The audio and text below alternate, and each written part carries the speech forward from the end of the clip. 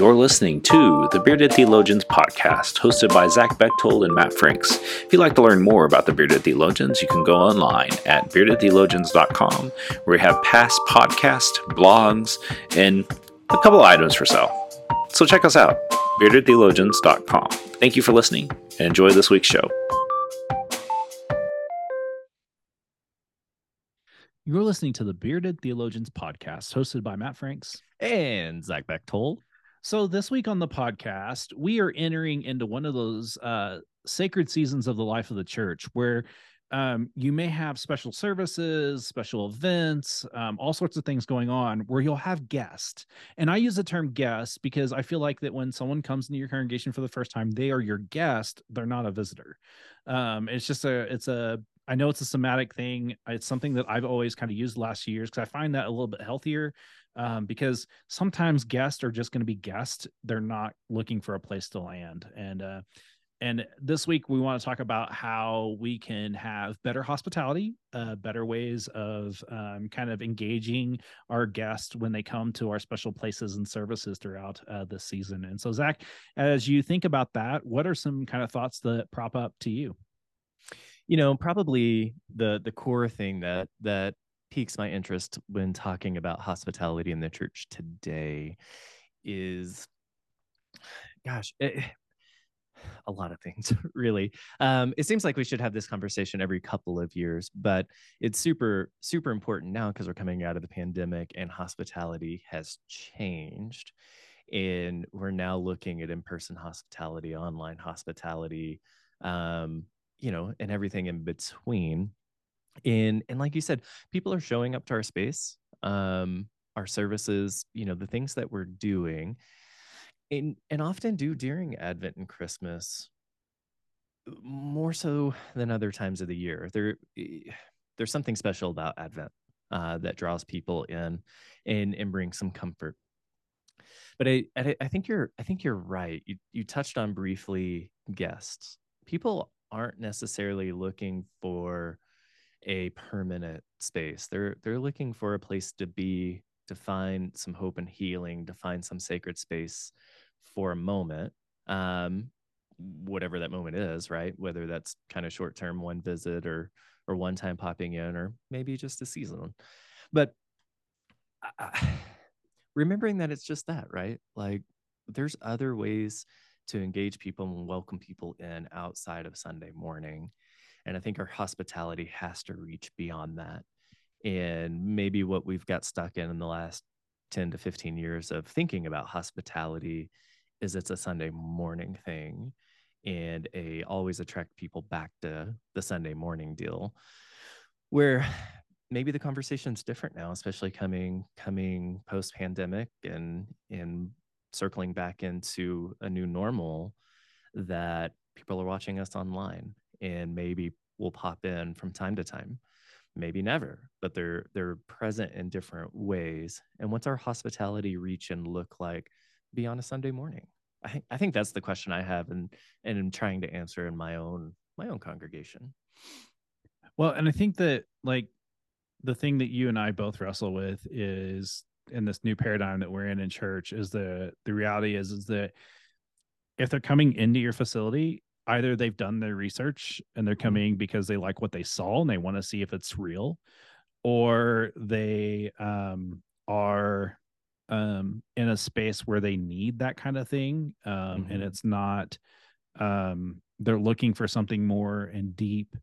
And they saw what you offered and they like, and I think that that's where, it begins. They used to say it begins at your front door. Now it begins on your digital door and what your digital presence is. You have to have a digital presence. You have to. I know this is hard for some people to hear because now as we're in this new season that we're in, there are people that saying, I want to do away with online. I want to do away with these things. And I'm here to tell you, if you do that, don't expect to get new people. Right. Because that's where they're looking. And maybe they've been hurt by their church. Maybe something happened and they like look to see how are you inclusive? And maybe they saw something that you were inclusive. And I think that the idea of hospitality extends out into everything we do. And this is something I talk about pretty much every Sunday, that every opportunity is an opportunity to share the good news. It's an opportunity of hospitality. It's an opportunity of invitation. But for me, it's one, when you have a guest, for those of you listening, if you are attend a worship space and you have a guest, don't overwhelm them. I have a rule of 5. So we do a greeting time here. I actually like the greeting time, and that's a whole other podcast for a whole other day. But one of the things that I do in greeting time is that I always try to greet people that I didn't greet the last week, either members or non-members. But I also have a rule of 5. My rule of 5 is if there are 5 congregants that have engaged the new visitor, I don't need to, for a lot of reasons. One, I don't want them to be overwhelmed. I don't want them to feel like, oh, look, new blood. Like, oh, let's get them on a committee. I don't think that way. I'm all about relationships, and for me, relationship building is best. And we had this experience 2 weeks ago at church, where the rule of 5 was engaged, and so I didn't go greet these new guests. But one of the things that I loved is that my church members did a really great thing. Hey, have you met our pastor yet? And they brought me over and we taught. We had a genuine conversation and we built a relationship. And we have to learn how to be better relationship builders.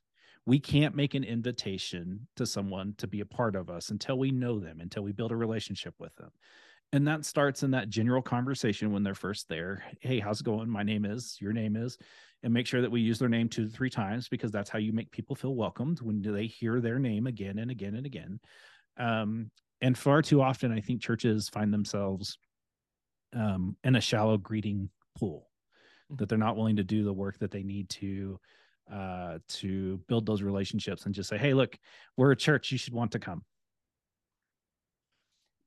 And that's the thing, right? Is I've seen, especially in your smaller congregations, I've seen that very thing where new people have walked in the door, especially a family. I watched a family walk in the door at a church that I was visiting or guest preaching at, and they had teenagers, and they invited the teenagers to run the PowerPoint for the day. This was literally their first time in the door. And, they came to it from a genuine space of trying to get people involved and plug in. But there's a point of overwhelmment, right? And if you're visiting a church for the first time, we all have that limit. Some are different than others, but I guarantee you a first-time visitor, first-time guest does not want to run your PowerPoint. They don't want to pray. They really probably don't want to be acknowledged in the prayer time of, hey, please stand up and tell us who you are. They want to feel welcomed. They want to feel like what they did that morning meant something, not only on a spiritual level, but on a personal level, right? They're coming to meet people and to be a part of something bigger than themselves. And it takes all of us to remember our first time walking in the door, whether that was when we were born, because we're cradle Methodist in churches, or when we moved into a new community and didn't know anybody and found the Methodist church, right? Or found whatever church we're going to. It's important. Not to deep dive into a bunch of things like asset mapping and saying what our building space and physical space and worship space and orders of worship inside and outside of the church look like. That's important too. Clean up your clutter, right? Yes. Throw the insider language away. Get rid of your acronyms, things like that. Even in your speech, quit saying UMW or UMF or whatever, right? United Methodist or United Women in Faith. Yeah, UWF. Quit saying those things. Tell people what it is, right? The insider language and things that we use don't build relationships. Like Matt said, it alienates people. And so it's just an intentionality of building those relationships with folks, both in a very, very meaningful sense of just saying hello and learning their name, and then taking pride in your space and how you include people and moments in worship and make those sacred, both in person and online. Yeah, and I think it's key that it's always helpful to have outsiders come in and help you understand where it could be better. And that's one of the nice things that Zach and I have right now is that we are the outsiders. We're bringing that perspective of like, here's what I see, here's what doesn't make sense, here's what we need to do to be better. And it's not that it's what you were doing is wrong. It's just what you're doing doesn't really make sense to someone who's new. And the shift, the healthiness of it is shifting from having doing what you've always done. Because let's be real, there's not very many churches that can say we've done this and it's continually helping us grow. Let's be real, the church is in decline, and I think it's because of lack of relationship building, unwillingness to change what needs to be changed, and just being flat out jerks. And I think that those three things can easily be fixed and remedied. And I think the same thing, like when we have these seasons that we're in, it's not about getting them back into the pews. It's about letting them know that, hey, we're here and we're here for you. If there's anything we can do for you, let us know. And I think that invitation starts with all of us, that we should strive to build those relationships, and that it's not about getting them into the pews every Sunday. It's about just letting them know that there is a faith community that will love them and support them in whatever they've got going on in their lives. Yeah, and I think that's Advent and Christmas. That's this season. And when we think about the way we've always done it and done things during this season, our guests, the people who haven't been around for a billion of these seasons, they don't know. They don't care what we've always done and how we've always done it. They don't know that. But we do. And so it's re-gearing ourselves to what's working, what makes people feel at home and comfortable, and what's that spark to build that relationship. And how do we just be honest with ourselves of, hey, that thing doesn't work anymore. Here's how we grow it. Here's how we get better.